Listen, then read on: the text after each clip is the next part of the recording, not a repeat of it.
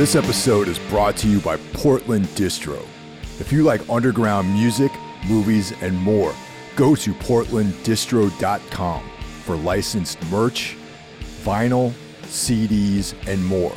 Plug in the discount code 10OFF, TENOFF, for a 10% discount at portlanddistro.com. Hello, everybody. The year is winding down. The holiday season is upon us, and this is the final episode of 2022.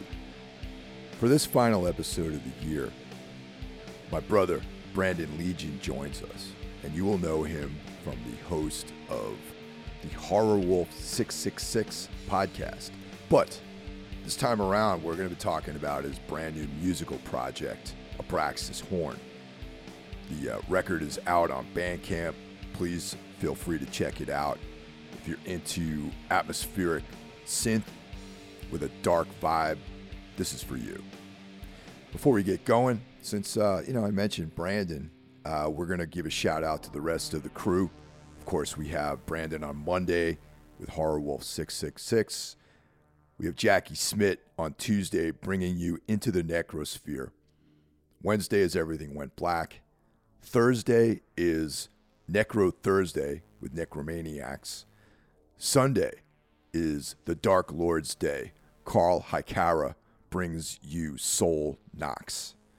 And if you really are interested in supporting the podcast, you can join us on Patreon. We've got a bunch of bonus material over there. We have 2 additional shows that are available only on Patreon.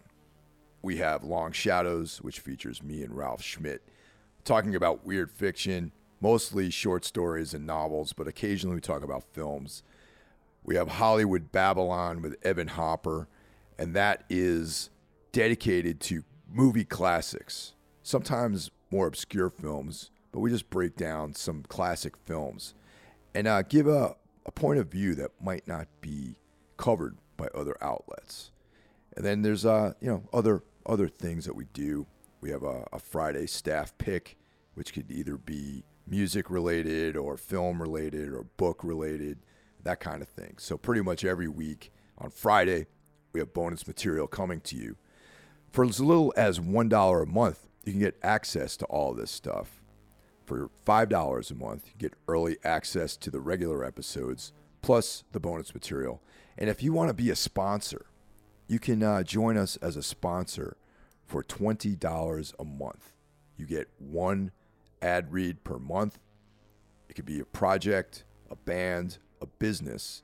You give us a custom ad read, and we add it to the regular stream reads.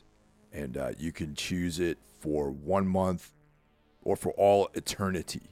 It's completely up to you. So now let's get into it.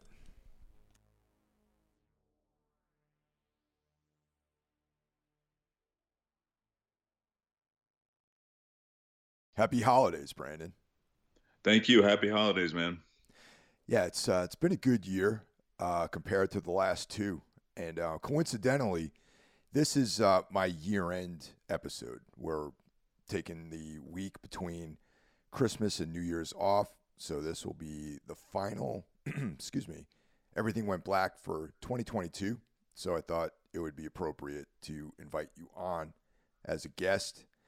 And just talk primarily about the non-podcasting work that you have with Abraxas Horn, which is the record just was released a couple of weeks ago. Yeah, thank you for having me on your last episode of the year. I feel honored for that. That's fucking cool. And also on that matter there too, my last episode for this year was with Eugene S. Robinson. So if anybody wants to check that one out, and I'll be back like fucking July. I mean, January 1st or whenever after the holidays to wrap up with my top 10 on the Horror Wolf 666 podcast. So, but that's a really good move. I think in the future we're going to do the same with our year-end list, because our year-end list is this week, and there's a couple of movies I wanted to see before the end of the year which I didn't see, which may have ranked on that fairly high. Yeah, there's one called Piggy that I want to check out. It's supposed to be like a mix between like Texas Chainsaw and like Carrie. So I'm hearing it's an Australian flick, if I'm not mistaken. And I really want to check that one out before the year's up because it seems like it's up my alley for sure. The operative word on that is Australian because I'm a huge fan of just their grittiness of some of their films, man. Oh, dude, yeah, Australia fucking nails it when it comes to the grittiness and like violence and stuff, and they also nail it when it comes to fucking death metal because of werewolves, dude. So, Well, yeah, that's well documented. My my admiration for all those bands. Yeah, there's a lot of sick bands from Australia. yeah, Australia's fucking cool. but yeah, going back to the stuff I've been doing that's non-horror. Well, I mean, it's kind of horror adjacent, I guess, especially with the Abraxas horn because a lot of that is motivated from horror. Most notably, Mandy was a big inspiration for Abraxas horn, and this is a project I've been wanting to do for years because I started off, doing guitar and vocals in my former band, Tripping the Mechanism, and we were around for a good 15 or so years, and all my time went into doing that. But in the back of my head, it's like, man, I want to do like a weird, like synth ambient type, atmospheric type thing. And I've been working on this album off and on for like a year or so, and it was cool to finally get it out there into the world and hear like some good feedback from people. I mean, I'm fucking blown away. Now, when you were doing Tripping the Mechanism, was there any kind of was there a connection between that band and Abraxas Horn, like even just thematically? No, totally different. Being that Abraxas Horn is just me for everything and stuff. I wanted to keep the themes a little bit different. I'm kind of basing this off of, like I said, more like Mandy, Twin Peaks type vibes, stuff like that. Where Tripping the Mechanism, shit, we had songs about like Hercules, like the dark side of Hercules, not the shit that you see in the fucking Disney movie and stuff. Like Hercules are fucking tearing his family apart, stuff like that, and there was also some with Tripping the Mechanism. We did some Clyde Barker ish type stuff too. Like we had a whole record that kind of sort of revolved around Clyde Barker's Great and Secret show. So there was a horror element there, But with the Braxis horn, I want to kind of take it even further into that, horror atmosphere type thing. Yeah, thanks for sharing that with me, man. I remember I was able to check it out before it was released, and now some of the original ideas you had for Braxis Horn were used as cues for intros and stuff like that for Horror Wolf, right? Yeah, well, the first song off the album there was actually the intro to the Horror Wolf 666 podcast, and I'm like, well, here's like the full version of it because like with the podcast you probably hear like 30 seconds of it or so. So I wanted to put like the full song on the album and stuff, and everything else I've kind of shared pieces and parts of like on my social media pages. Like I throw a little video together and share that, so it's kind of like everything coming together to making the album as a whole.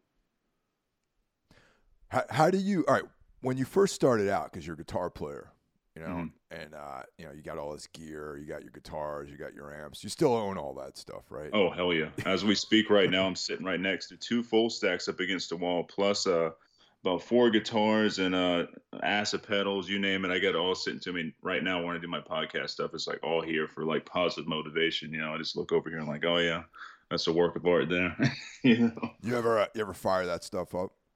Oh man, if I did, I would fucking get arrested because I live in a townhouse and these walls are thin. When I fire up my practice amp, which is an orange 35-watt solid state, great fucking practice amp by the way. I can only turn that thing up like a quarter of the way, if that, because I start hearing bamming on the walls and stuff. So if I was to turn on all my real shit, all my tube power stuff, man, I'd probably be going to jail.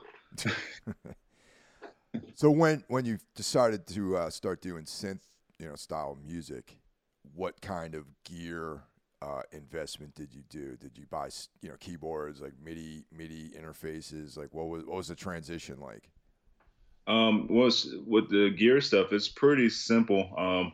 My wife actually found me like a really badass because I was asking for this, because she's a manager at a pawn shop. So I was like, well, if you see any like cool like MIDI keyboards come through, let me know. And then she found this really nice Akai MPK Mini professional, keyboard and stuff. and I fucking love it. It's got beat pads on there and stuff. Has your keyboard and everything else. A few other little things you can fuck around with. I mean, that was like the key thing right there because that's how I, came up with the intro to the Horror Wolf 666 podcast, and then started doing my writing on that. So that plus my at my Mac. I mean, that's pretty much what I use. And do you just use like GarageBand or like what's the platform that you use to record all this stuff? For right now, it's just GarageBand. But I'm hoping like next year, so as I get even better with that, I can upgrade to like Logic or whatever, which is kind of like GarageBand on steroids. But I found a lot of cool shit with GarageBand. A lot of different videos on YouTube of how to do different things, tricks and tips and stuff. And really surprised like the sounds you can get out of there. I mean, it's almost endless. The tweaking and stuff you can do. Like it's pretty cool. Yeah, dude. I really think GarageBand's a pretty fucking versatile program. And it's like Logic is actually kind of like an extension of that because they're both Macintosh products. Mm-hmm. Yeah, they're cool. There's a lot of good sounds on there. Yeah, I'm like I've barely even like touched like the sound like variations and all I can fuck around with and stuff. It's like gets a little bit overwhelming, but it's cool, and especially for me. Like this is a whole new thing for me doing the synth stuff. It's a good learning tool. As I grow and stuff, it kind of grows with you. It seems like with the learning curve and everything. But yeah, it's a simple setup. And I also use like a pair of fucking headphones and all for doing all my recording stuff and everything that way I'm not blowing people's eardrums out, through any speakers in here and stuff. I play it through the surround sound downstairs, which I can get away with turning up a little bit louder, if I want to hear what the final mix sounds like and stuff. But that must sound pretty sick on a surround sound system. oh yeah, it booms. I think my sub down there is like 1,000 watts maybe. So Damn. yeah.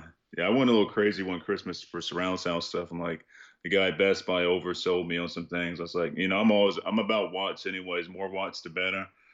So going in there, it's like, oh yeah. He said, you can do this one. It's just as cheap, but it's like 10,000 watts or something. Like, sure, I'll take that. You ever listen to like Maniac or something like that on a surround sound system? Oh, dude, yeah, it sounds amazing, man. Yeah, I'd love to get it something like that. I don't quite have the footprint of living space for a cool system. I still can't turn up to 100% though, because like I said, I'd be getting in trouble because these fucking walls are thin. But at least when I'm downstairs, like it's a little more open, I can get away with some of that stuff. But that bass response, man, this fucking rumbles the walls. So most of like obviously the name of the band is influenced by Mandy. So what is the like kind of emotional connection between Mandy and the project, the Abraxas Horn? Oh man, well, as a lot of people know, Mandy is my favorite film, and that's saying a lot because for a while, or forever, it was a tie between like The Exorcist and American Werewolf in London. It was one of my favorite films, but I still love those films as well. But something about Mandy just hit me like emotionally and stuff, man. It's like I don't know, it's a powerful movie visually and just story wise.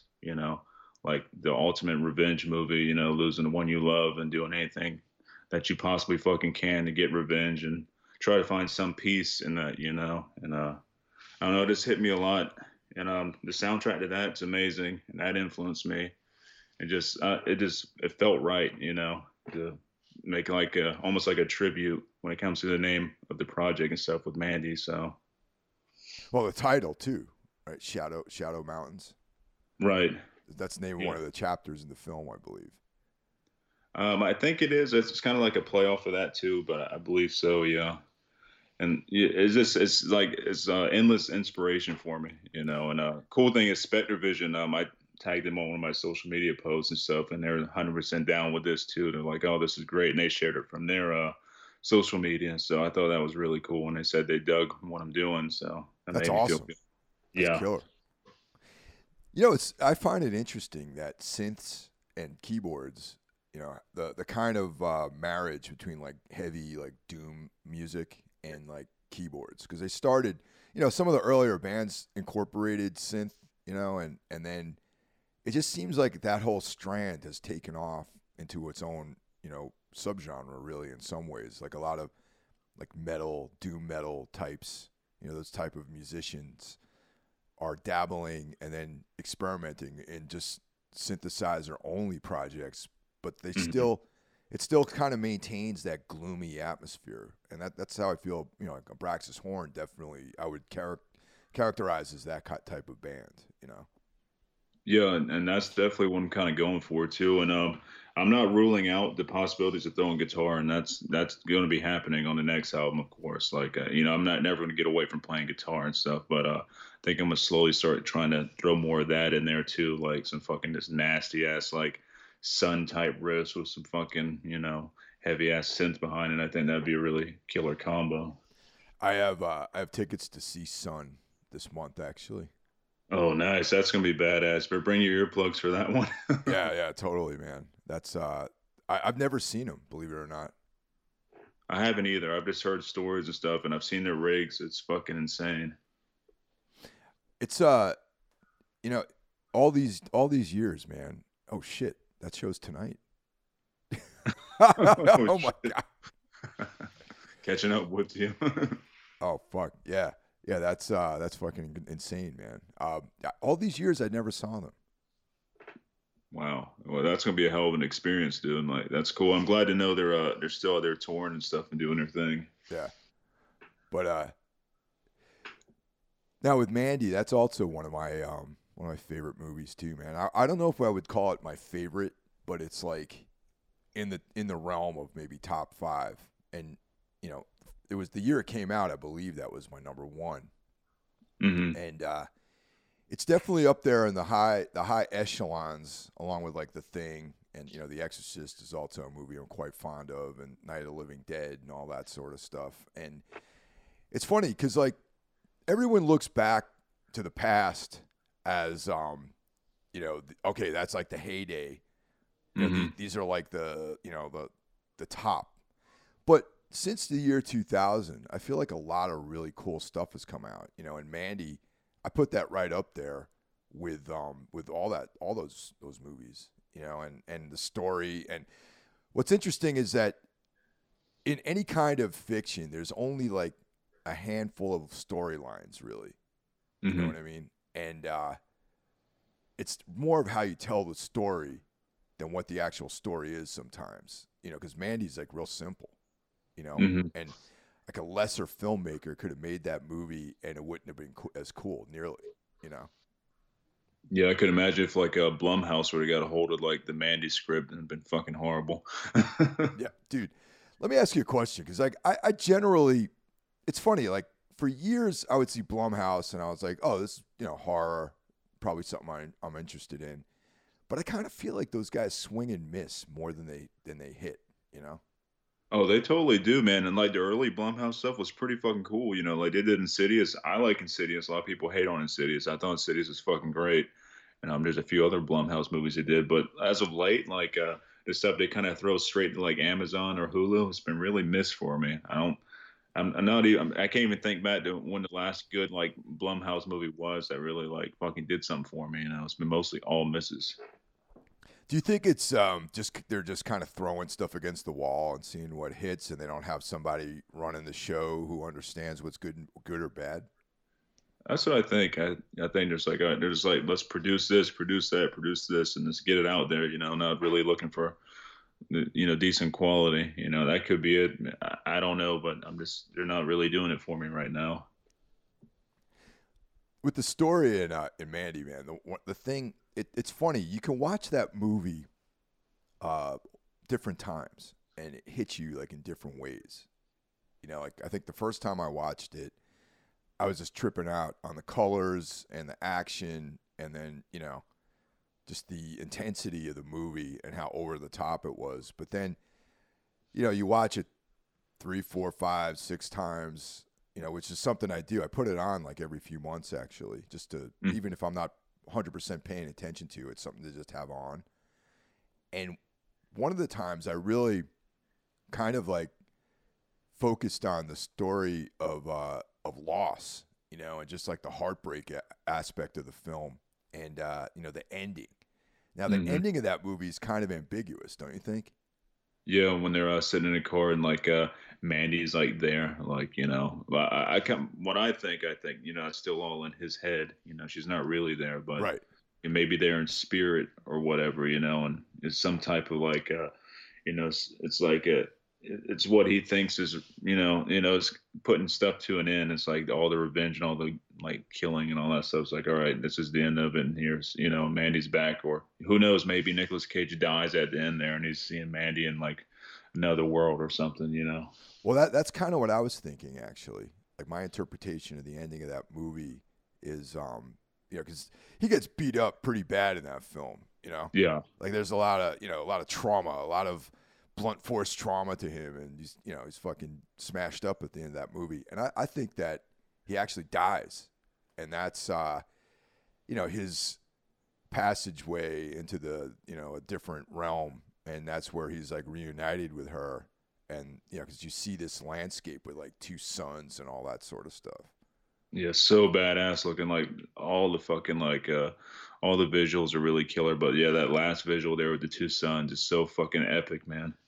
And that's like the world that they would, because she's obviously really heavily into like fantasy and like sword and sorcery, dark fantasy kind of stuff. And if that was to be a place to spend eternity together in, that would be the kind of place that I think Mandy would have created to, for Red to join her in.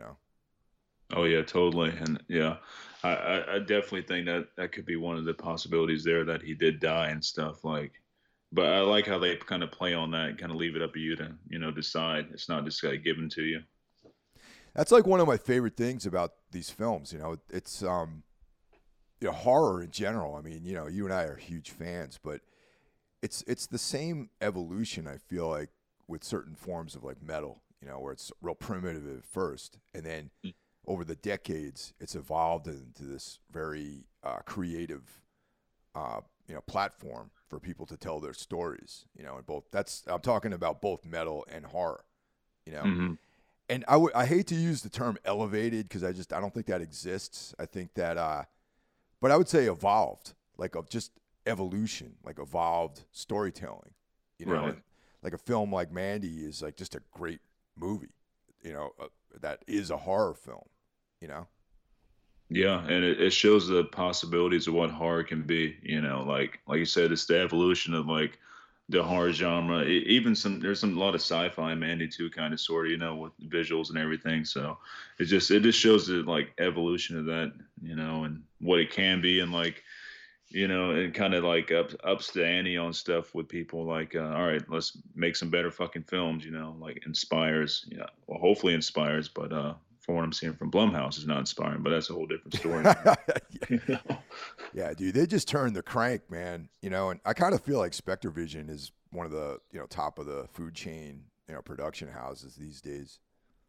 Oh yeah, they totally are, because the shit they put out, man, is like top notch, and it's not like they're putting stuff out every single year either. And like it's all curated and stuff. It's stuff they want to see out there, and it's always usually really artistic, and it's something different. It's never going to be the same shit you see like the streaming on like Amazon every other day. It's gonna be something unique. I mean, look at the Greasy Strangler and stuff like that. I mean, or you're not gonna see Blumhouse or any like big fucking or Lionsgate do like the Greasy Strangler. Fucking movie's bizarre and amazing, but Yeah, and also it's Spectre Vision too. You won't see like that, like the 19th Halloween remake appear. It'll be some sort of unique niche kind of thing, like a very original story. Because like there's none of their films have any real similarities to one another except the fact that they're creative and they're taking the stories in a different direction. I mean, even the most I would say traditional film, is the Maniac remake. Yet that one is a totally unique, vision for that story. And Mhm. one of the only remakes that I actually like is the Maniac remake. Oh, dude, I love that movie. It's great. Elijah Wood kills it, and like he's playing such an odd role for him. It's Elijah Wood. You don't see him, playing a fucking serial killer, but man, does he fucking play it well. It's like the three like creepiest like handsome guys I would say is Elijah Wood, Peter Sarsgaard, Mhm. and Evan Peters. It's like they just look like such weirdos, you know? Yeah, totally, and they're all badasses in their own right too. And the roles they have to play and stuff are so kind of out of the ordinary for somebody like that, but they always fucking nail it, you know. Like in Barbarian, when Sarsgaard shows up on screen, you're just like, all right, this is the killer. This guy's like up to no good. Look at his eyes. I don't trust him. You know what I mean? Yeah. And I forgot what podcast I was listening to, but they were talking about Barbarian, and I forgot. I think it might have been Evolution of Horror, and they were joking around, but one of the co-hosts was like, I still think that Peter Skarsgård's the killer. Like. Yeah, 'cause he's so fucking creepy, man. Like, yeah, I tell you what, I don't know if you ever. I'm pretty sure you watched this when it was out, and I wish they fucking continued on with it. But you remember Castle Rock? Yeah, dude. I thought Castle Rock was all right. Yeah, I loved it, man. I thought it was good, and it was only getting better, and then he fucking stopped it, you know. But Skarsgård stuff in there playing like that creepy, like we really didn't know what the hell he was because they stopped the goddamn series. But he had like he was like some creepy like wizard type thing, or maybe some like old god or something, you know. He was just super creepy, man, and that really won me over on him. I was like, oh, this guy can act. He's great. Yeah, I was hoping that they would finish that storyline, man. Yeah, it just stopped. I think 2019 was like the end of it and stuff, and I was like, "You have something here. This is great." You know, it's moody, it's dark, it's a lot of really good fucking dialogue and stuff. Like, I don't know why I didn't go farther, but yeah, Bill Skarsgård, and that was cool. He even made a good It. He is no Oh, Tim Curry. He's no Tim Curry now, but from what he did, I mean, he did a pretty fucking good job. He had big shoes to fill there. I totally whiffed on his name. It's Bill Skarsgård. Sorry about Yeah. that. Yeah. Oh, did I say something different? I want to make sure I'm No, right on this. I said Peter, which is like Oh. a totally different guy. Yeah. That might be a brother or something. There's a bunch of Skarsgårds, so. Actually, there's like a couple of series out there that were never concluded that really, really bum me out. That I don't know how the stories end. Obviously, we're talking about Archive 81, Hell yeah. Castle Rock, and the Hannibal series. Mm-hmm. You ever check out Hannibal, the series? Oh, dude, hell yes. That's like one of my fucking favorites, and another disappointment that it fucking ended. Dude, I remember getting into it. Like, Rue Morgue wrote a piece about it, and I was like, at the time I didn't have like television. You know what I mean? I just had like Netflix, and I'd watch DVDs and stuff because this is going back a bunch of years. Mm-hmm. And so I'm reading this article about it in Rue Morgue, and I'm like, damn, this sounds really, really cool. So, I ended up renting the season, from like a video store. Back then, there was a video store in Greenpoint called Photoplay that had every type of movie. They had like Martyrs, like all these French extreme films, like all that stuff. Mm-hmm. And then, literally weeks after that article came out, they canceled it and then I realized, I'm like, oh yeah, this is on like NBC, a mainstream network. Right. And then every year you'd hear about how, oh yeah, they're going to pick it up again. Like maybe Netflix will do it, or maybe Amazon, or they're waiting on some licensing to run out or something. And yeah, I feel like now, a lot of those characters, a lot of those actors might have aged out of playing something that's like 12, at least 10 years old now. Right. It's so sad, man. Yeah, it don't make any sense why all those good shows like that stop, because they got a really good fan base, man. Like everybody, most people I talk to, they know Hannibal and they love Hannibal. I think the actual TV series may be better than all the the movies combined. Like the first, Silence of the Lambs is fucking great. You can't beat that. But as a whole, I think Hannibal's better. Yeah, because it's like what we were talking about. It's Silence of the Lambs was a great film. Came out when people were afraid to characterize something as a horror film. I feel like, because there's all those cop outs. Like you'd watch a movie about a serial killer, and oh no, it's not a horror film. It's this other thing, and the Hannibal TV series really leaned into the imagery and the atmosphere of horror. Oh yeah, totally, man. Some of those scenes, like the use of like the color red and everything like that, like it's a pretty ass fucking TV show. It's just fucking eye catching as hell, and it's so fucking dark. Really really killer. I wish one day something will happen with it. And like I said, I've heard talks about coming back, bringing another season out, or doing something different with the whole thing. But that was like a couple of years ago, and that was on a I think it was back when Shockwaves was around. Is last time I heard them talking about that. So that's Brian Fuller, right? Who did that? yes, yep, yep, Yeah, I generally like that guy's work. yeah. Same here. Like everything he's done so far, I dig. Did you check out Dead Like Me? Yes. Is that Dead Like Me? Hold on a second. Let me Google that and make sure I'm not getting it confused with the other one. Oh yes, Dead Like Me was the Grim Reapers, correct? Yeah, Yeah, that's yeah. the one. I like that one. Yeah, that was cool. Yeah, I like his work, man, for sure. He's quirky. He's got like it's like a quirky sense of humor and stuff. When it comes to like the horror genre and everything. I like his eye for horror. It's different. Also, a very good podcast guest. I've heard him on like the Kingcast a bunch of times. Yeah, he's been on. I'm pretty sure Mick Garris had him on before too, and I enjoyed him. He's definitely a good podcast guest. Yeah, but yeah, hopefully Hannibal that gets realized because before some of the actors die or it's like it's just such a drag that never got finished, and it's kind of ended on a cliffhanger too. No. Yeah, it did. And it needs to like evolve more. I need to see what's going on, man. Like I hate like it seems like all the shows I like they cancel after the first or second season. I don't understand. I'm like these are good shows. I don't. What are you people thinking? Yeah, and even Archive 81 ended on like kind of a cliffhanger. What are you supposed to do with that? Yeah, unless you go and listen to all the different, the actual audio drama, which audio drama is a good bit different than what the series was. Especially as the audio drama goes on in like their second, third season, it gets insane, man. Like the stuff that goes on with that. So I was really wanting to see how they're going to put some of this to film. Then they get the notification, oh, it's canceled. I'm like, damn. And it was popular too. Yeah, a lot of people like that. It was like trending number one forever on the Netflix trending thing, and I don't know what happened with that. Why they pulled the plug on it? Don't know. I remember when it came out. I thought I was like on some obscure like shit when it came out. I'm like, oh yeah, I found this show. I was trying to tell people about it, and I was like, yeah, there's this show that's really cool. It's like cosmic horror, like kind of like weird fiction.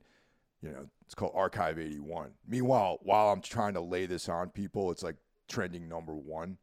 And I was like, yeah, I know, we know about that, Mike. You're not like this fucking, explorer into the, recesses of the unknown, It's harder to do that, man, because I'm the same type of person. Like, oh, dude, you gotta check this show out. Then, like, because everybody has like, there's so many streaming services now. It's bound to be on one of these streaming services, and there's all these ways of getting information now. So it's like you break it to somebody. Oh yeah, I'm already watching that. I'm like, damn.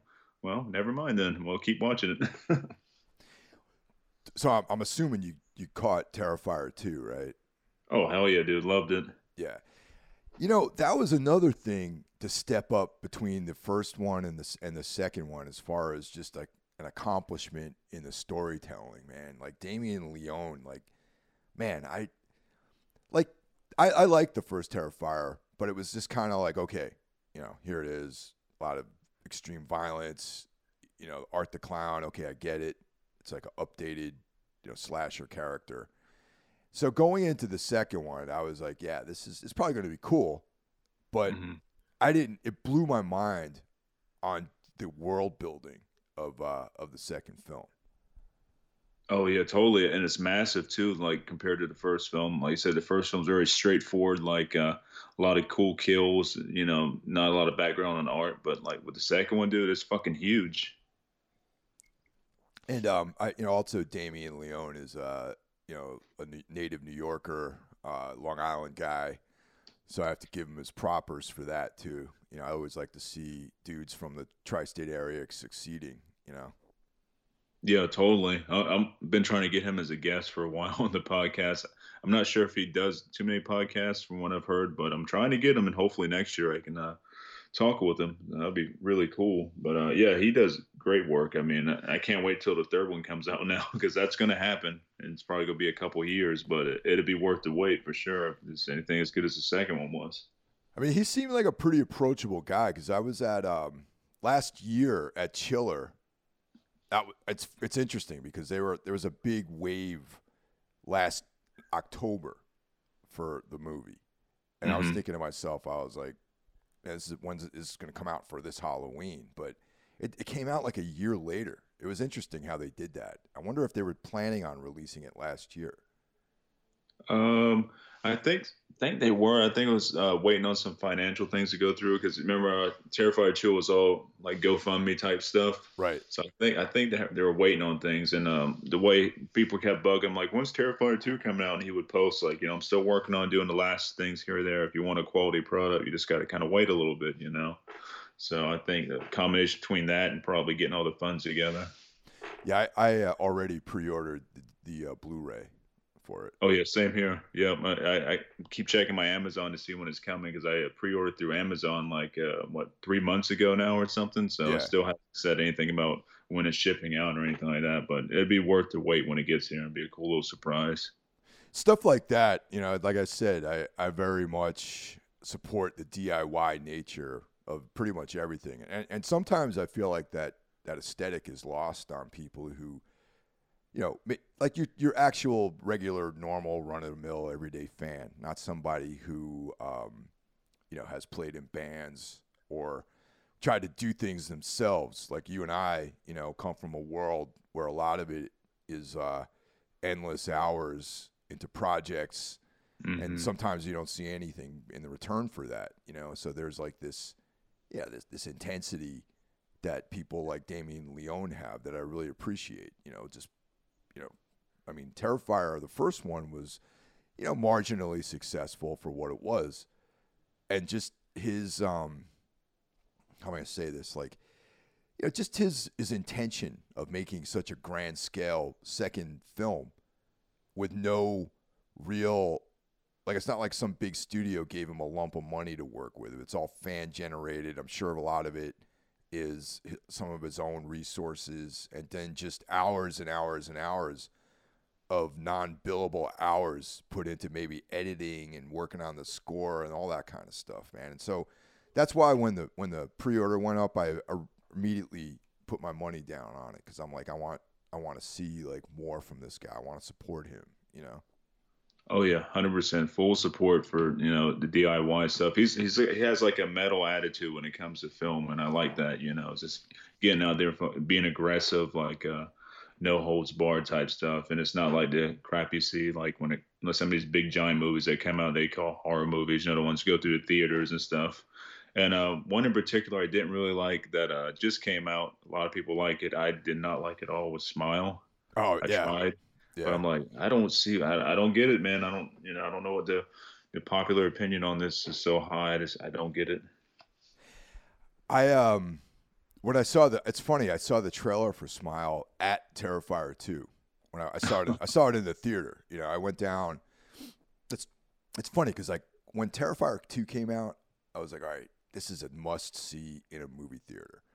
And then I, kind of things got busy for me for a couple weeks. And so I'm like, oh man, it's not showing anywhere now because I live right by an AMC, and then there's another AMC that's down in the next town over that's maybe 20 minutes away. So I was like, oh, I got to go here. So I bought my tickets. There was one showing that week. Go to the theater.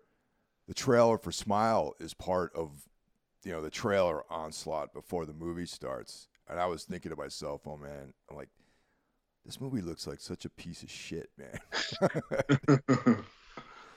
And I was like, what motherfuckers are running out of ideas. I'm like, this is your idea. Meanwhile, you got guys like Damien Leone creating all this awesome stuff. You got, Panos Cosmatos making masterpieces, like his entries into Cabinet of Curiosities and Oh hell yeah. Mandy and Beyond the Black Rainbow. And this is what this guy came up with, you know?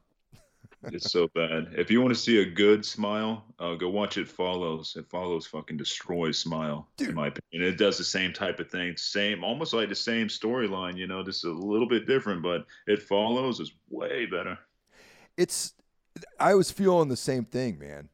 When I was watching it, I'm like, this motherfucker probably doesn't even know it, or maybe he does. And I'm like, you know what? I'm going to carbon copy this plot and put my own twist on it and make a franchise out of it and see where it goes. And people liked it though, Oh, they loved it. I was hearing like people I look up to when it comes to like getting horror reviews and like this raving about it, and I'm like, I don't know what's going on here, but this is not good. you know? Yeah, totally, man. And with It Follows, there was never any plan on sequels or anything, and that's what I really appreciate about a movie like that, where they just, all right, here's the story, here's the beginning, here's the end, and we respect the audience too much to start milking this thing for a quick buck, Right, and that is definitely the plan for Smile. There's going to be multiple sequels from what I'm hearing, so. I can see the whole like merchandise line, like. Yeah.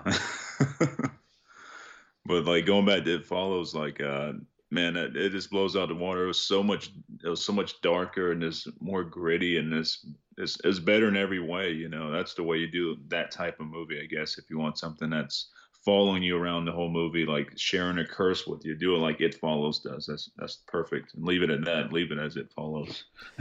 The thing that It Follows also did that was really cool when they subtly mess with you about what time it's actually happening in, like what era, because Right. It Follows felt like the 80s or something, right? Or some other earlier time, like a few years ago, like maybe the early 90s or something. Yeah, yeah, definitely. And then one of the characters pulls out like some kind of mobile device, and it just kind of blows away. Like it adds this added weirdness to it, Yeah, it almost makes it feel like, oh, is this another dimension? Yeah. Similar to ours. Like, what is this? Yeah, definitely, man. I know Possessor kind of does that too. That Cronenberg film, the Brandon Cronenberg film. Oh yeah, great film by the way. Yes. Yeah, that was on the top of our one of my lists too. And Yeah, that last year I think it was maybe. yeah, and apparently he has another film coming out.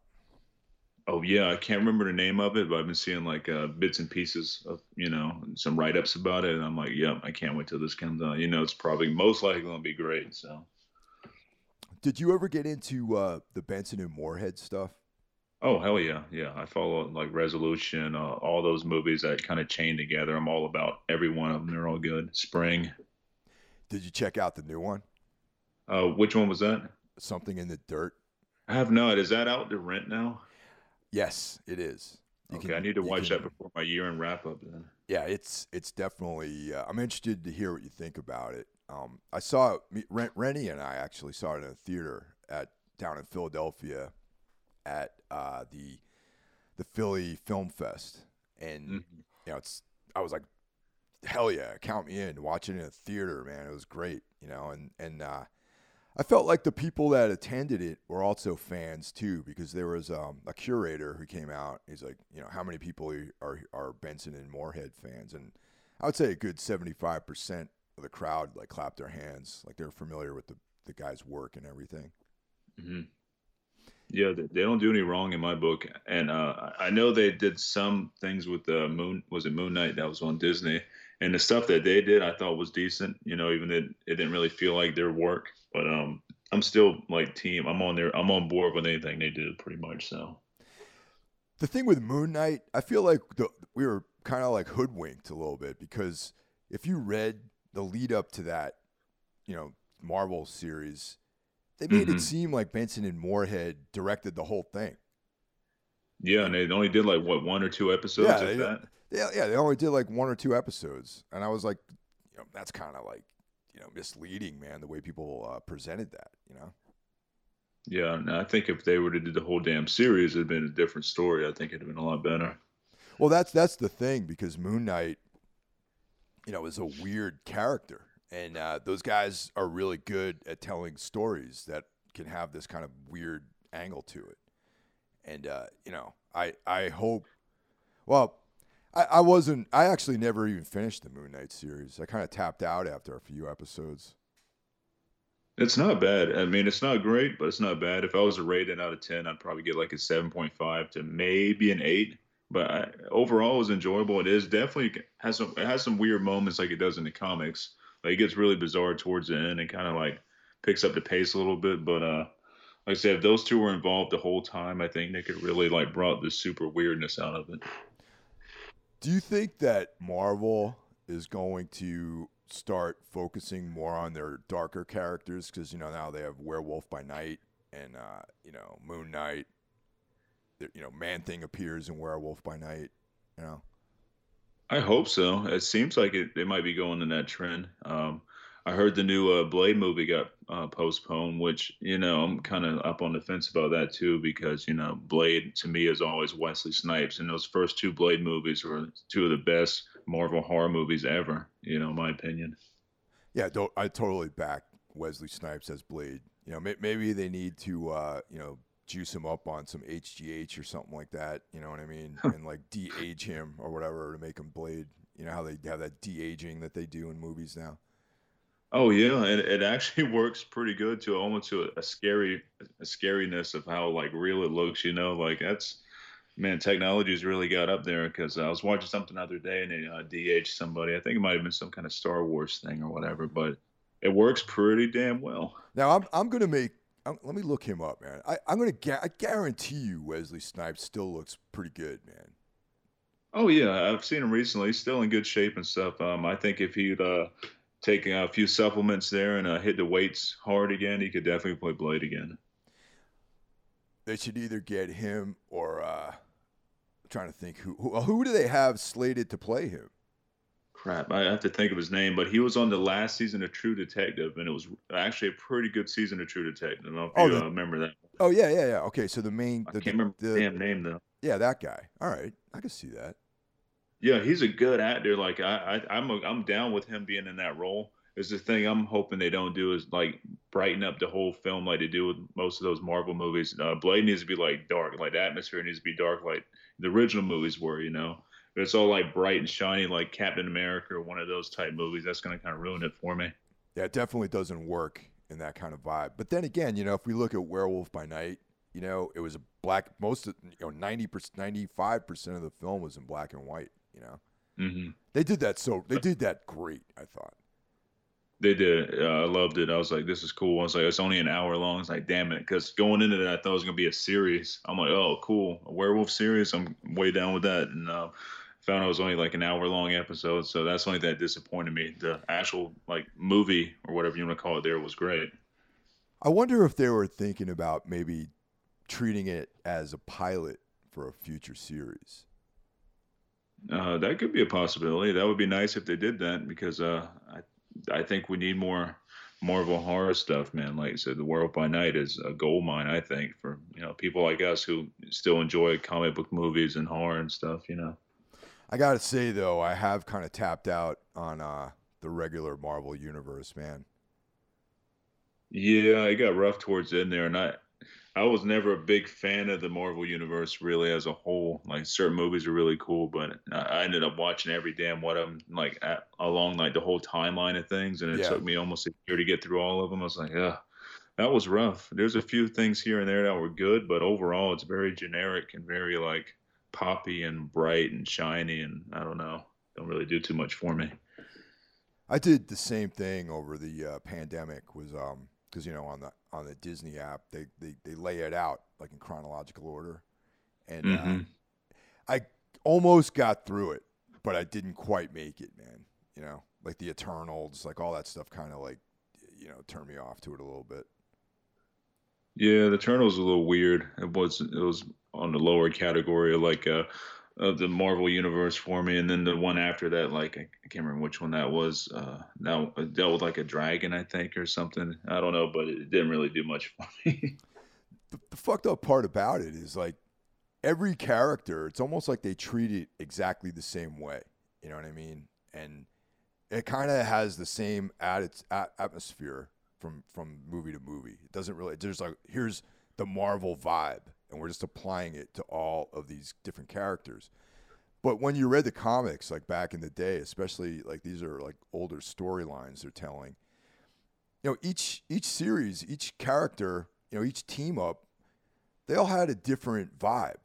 You know, like Captain America, you know, the X-Men, you know, Avengers.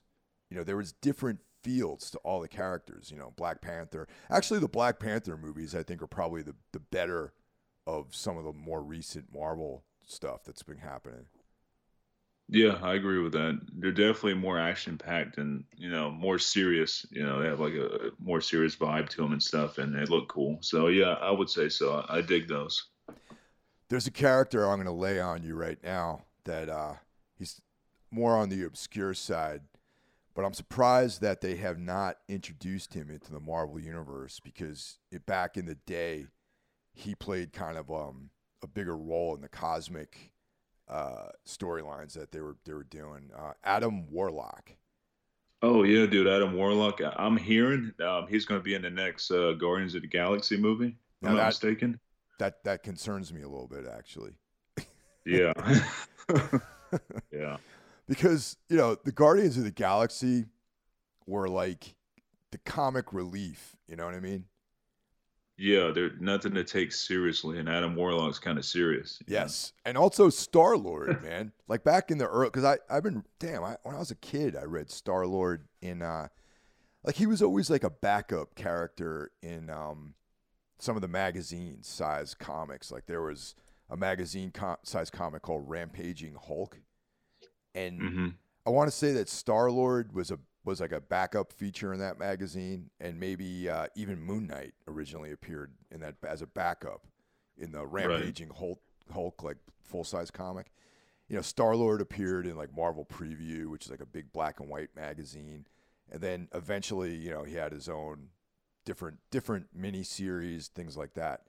But he was like this kind of brooding, like serious character that was traversing the cosmos by himself, and this like very intense kind of vibe in like all of his adventures, and then the same thing with Adam Warlock. Like he was, this kind of godlike creature, this guy with, the Infinity Stone. And I don't know. It was just, the stories had more of this kind of, like serious tone to it. And that concerns me that they're introducing him into the Guardians of the Galaxy franchise.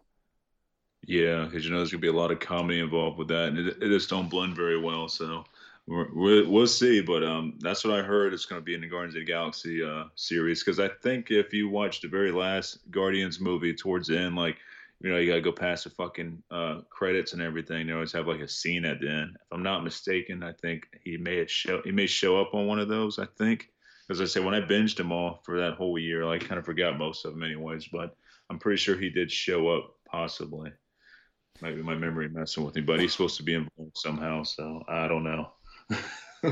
Yeah, I don't know. It's the late 70s, early 80s, Marvel Comics. There was a guy, Jim Starlin, who wrote Captain Marvel, Captain Marvel, Star-Lord, and Adam Warlock. Like he didn't write all those characters, but Starlin wrote the most important Captain Marvel arcs. And if you haven't checked those out, man, you could probably find those like online or on trades or something pretty cheap these days. Something to check out for sure.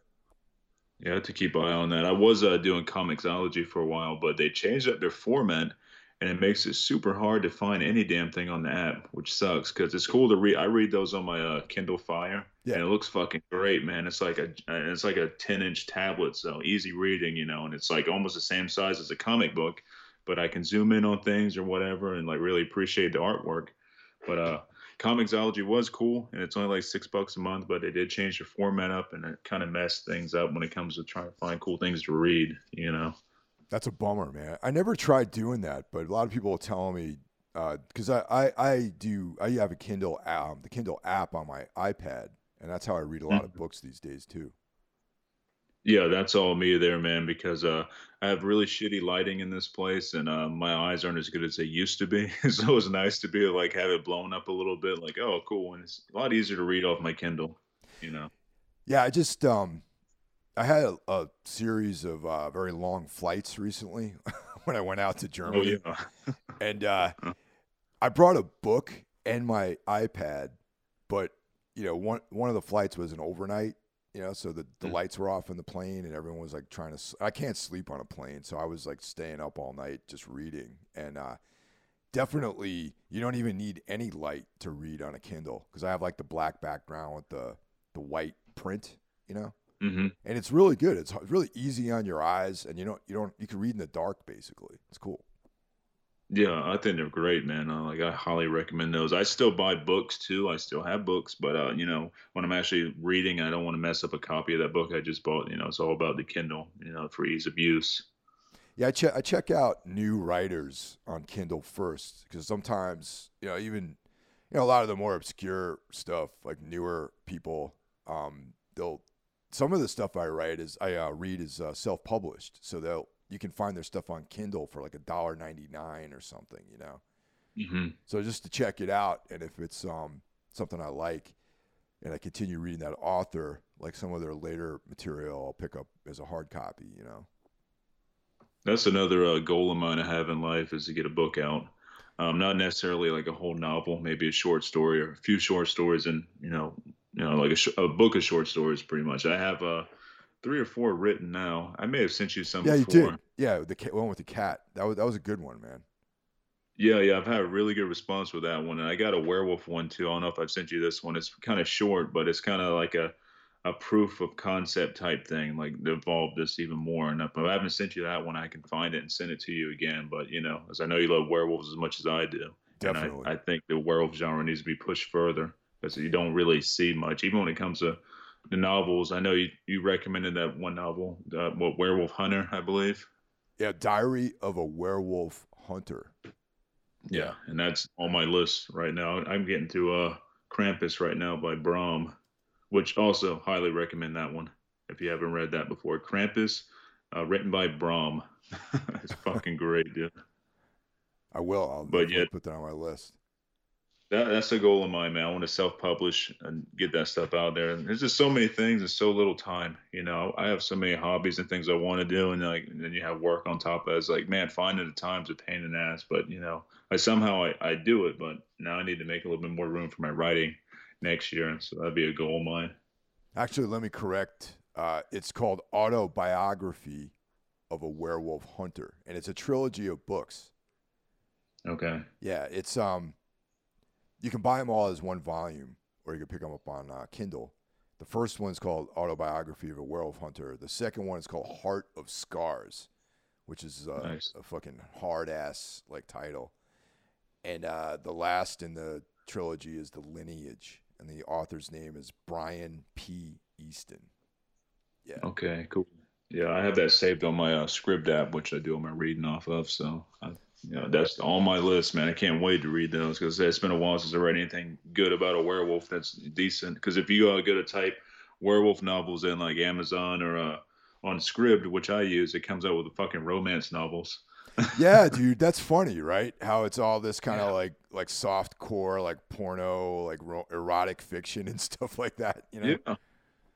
Full of it, man. I'm like, what the fuck, man? I don't know what to choose here because I want to avoid this shit here. I'm trying to look for good werewolf story, man. But I'm seeing like fucking love of the werewolf, you know, all kinds of shit. Like, oh man. Well, this one's good, man. It's very action oriented. It's brutal, the dark, the main character. It's like has such a deep hatred for werewolves that like even if you're a human and you help a werewolf, you're probably gonna get shot and stuff like that. Mm. And yeah, it's just fun, man. It's like a fun book, a good story. It's like it's kind of set up almost like vignettes. Like each chapter is almost like a self-contained story because it's very very episodically written. You know what I mean? Hmm. But I yeah, like that's a good stuff one. like that. Yeah, there's a few decent books. There should be more. Like the way there are a ton of vampire books, there should be more werewolf books. Yeah, they're neglected, man. I don't know why. I think it's an open market right now. If somebody was to make a really badass werewolf movie, a really badass werewolf novel, it would do really good right now because we don't have any. You're oversaturated with zombies and vampires, but where the fuck are the werewolves, which are way cooler in my opinion. Yeah, no, totally. The the beginning of The Howling, okay, is the template for what to do with the new wave of werewolf films, I think. Oh, 100%. Hell yeah. Yeah. Yes. Like Eddie Quist and like that whole grimy, like kind of like low life, like beginning of the film. That should have been the entire movie, if you ask me. Yeah. Yeah. I mean, I like all the other stuff that happens, like when they go out into the countryside, but it's almost like they could have made those two stories like two different films. Like The Howling could have been like the Eddie Quist story, Mm-hmm. and then the Howling 2 could have been the second half of the film. You know, they could have expanded it. That would have really helped out the Howling too if they went that direction, Dude. man. Holy shit. Dude. Oh, what the hell happened? It's still fun to watch going back now and watching them, but growing up and like when these films would come out, like you're expecting like the Howling 2 is gonna be great. The first one's one of my favorites, and it's like, what the hell is this? Yeah, man. Yeah, it was pretty funny. But One thing too with that traumatized me was the werewolf sex scene. yeah, God damn, man. I was like, that is fucked up, dude. Yeah. just going back to that book I was just talking about. The dialogue is really cool. It's almost like Sam Peckinpah wrote the dialogue in that werewolf book I was telling you about. There's a lot of like really, cool, like tough guy like dialogue in that movie, Mhm. or in that book, the diary autobiography book of a werewolf, Nice. Yeah. I can't wait to check it out. Maybe how long ago was this published and stuff? Has it been a while or Let me see. somebody make a movie about this? You would think that this would be a great property to license for a film, but I mean, especially since there's three, Mhm. I mean, even the title itself, Yeah. is pretty killer. Yeah, there's all sorts of stuff in there. I kind of feel like this came out fairly not too long ago. It's just waiting for somebody to put that out as a movie. If it's just came out, that'd be cool. Yeah, like 2016. Oh wow, okay, that's real new then. Yeah, Yeah. So dude. Yeah, yeah, somebody needs to jump on that. Like, yeah. This guy, Brian P. Easton.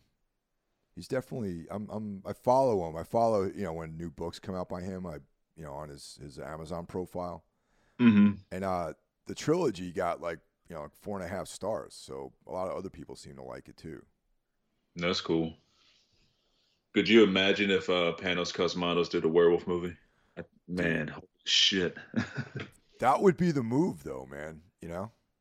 He's got the look of his films. That's the way, like, that's the way the first kind of scene from The Howling looked like. It had those like fucking reds and that really grimy, nasty look to it. Like that's Panos right there, man. If he was to do that for a whole like new werewolf film, man, I think it would kill. So apparently, there's that first trilogy, and then and Brian Easton has other stuff that's expanding on the universe. There's the Winter Fox journals, which are for kind of pushing the storyline further. So it's Nice. like, so he's committed.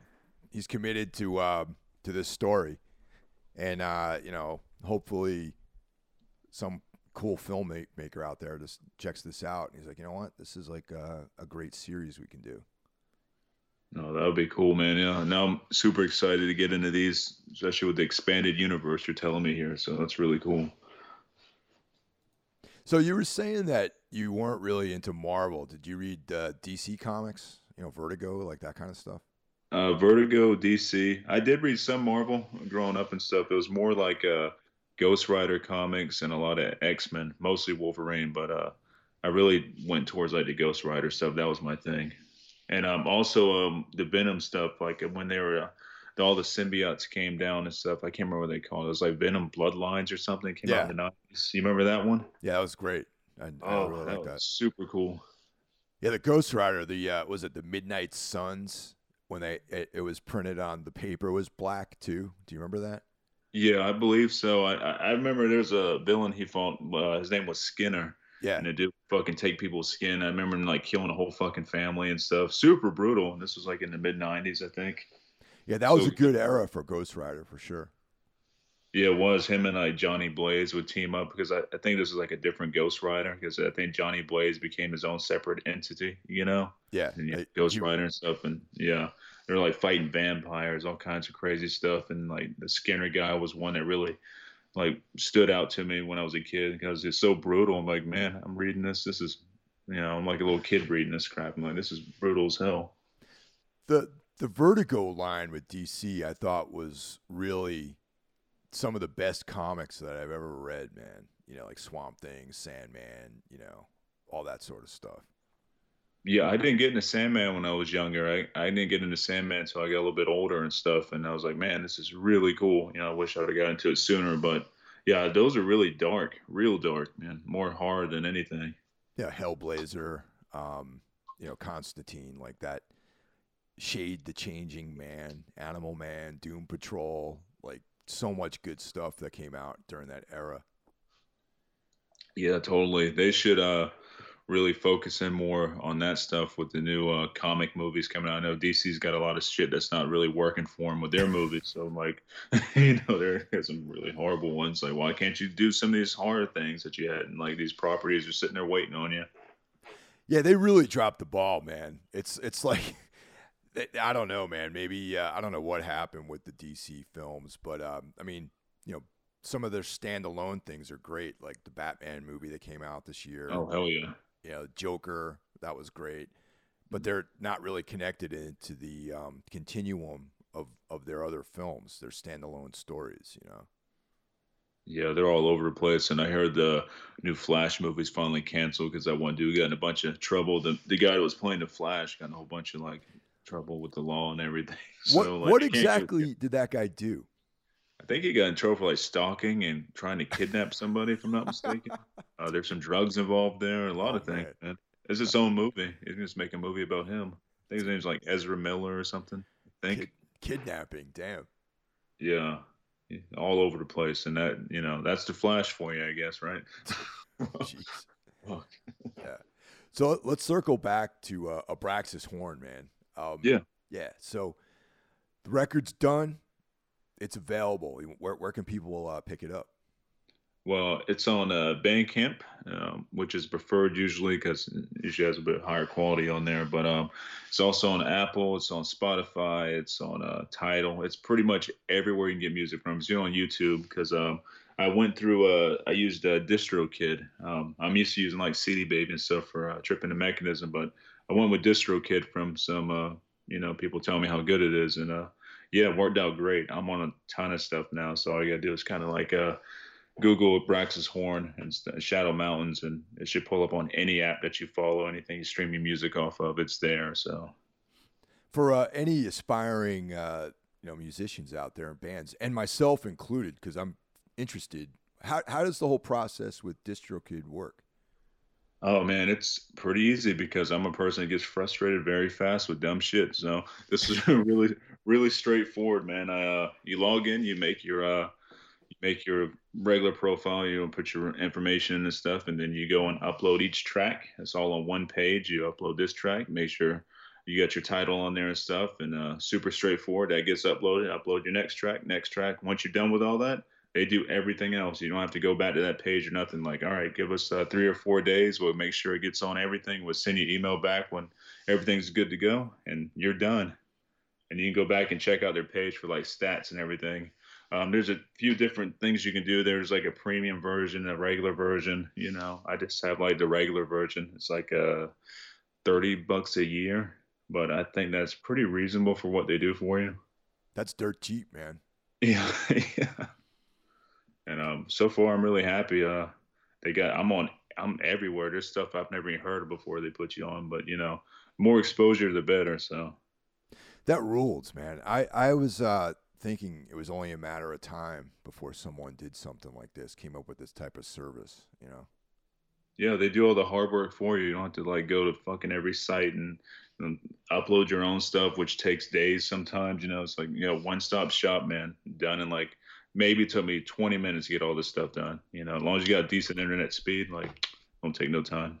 Are you going to do vinyl or anything like that? No physical releases now, unless I get like a bunch of people asking for them. But I'm just kind of keeping it low key, digital right now. If I do anything, it'd probably be like CDs. Definitely not going into vinyl route, just because things are so backed up right now with vinyl still, from what I hear, and it gets pretty expensive doing vinyls. We did a lot of vinyl stuff with Tripping the Mechanism and stuff, and it was kind of a pain. And they're cool as hell. I love vinyls, but they become a pain in the ass sometimes. Yeah, if you did it now, the record would probably come out in like 2025 or something like that. Yeah. So we're just going to keep it digital for now. I might eventually do CDs maybe sometime next year. We'll see. I'm just playing it by ear. So I heard people are buying CDs again, believe it or not. that's what I'm hearing too. Like I know when we're doing Tripping the Mechanism, man, we're mostly selling vinyls, and like nobody's buying CDs, but it seems to be the reverse now. Like I'm hearing people are actually buying CDs again. So I guess that's cool. I wonder if it's like a cost thing because you can, a lot of people want to own, especially in, our scene. People want a physical copy, and Right. maybe it's a cost thing because CDs are definitely cheaper than vinyl. Oh yeah, big time. Cheaper to buy and cheaper to make. That's for sure. Yeah. What about merch, T-shirts, anything like that? Not at this time. We'll see what next year brings. I might throw a couple T-shirts out there, but like I said, I'm just keeping it real low key for now. But if anything does come up, everybody will definitely know. If I do like a cool shirt design, because I have a really good friend who did my artwork for the Horrorwolf 666 podcast. The werewolf design and stuff. He's a badass. Who's also a musician, and he'd probably be definitely somebody I would look into to do my artwork for me if I did something like that. So. I can visualize a sick like long sleeve, you know what I mean, with like, the logo and like maybe some like sick like satanic shit like on the sleeves and stuff. Yeah, that would be cool. Yeah, definitely. And I would probably actually use that design I did for the album because I designed all that myself. Some photo art type stuff, and I think that design there on the long sleeve looked pretty cool. I think. Yeah, I'm down with that totally. Yeah. So who knows what next year might bring? We'll see and stuff. But I'm gonna keep evolving the project and stuff like that, and throwing stuff out there. And I'm probably gonna start working on the second record next year. So, well, I know I will. Shit, I got a whole year. I definitely should be working on that next record next year. So That's awesome, man. yeah. Well, Brandon, thanks a lot, man. Thanks for your time, and have a great holiday. Merry Christmas. You too, man. I appreciate having me on here and stuff, and all the inspiration. Like, thank you so much, man, because you inspired the hell out of me. So. Oh, thank you, man. Thanks. I appreciate that. Yeah, and you have yourself a good holiday, and we'll talk again soon. Take care now. Later.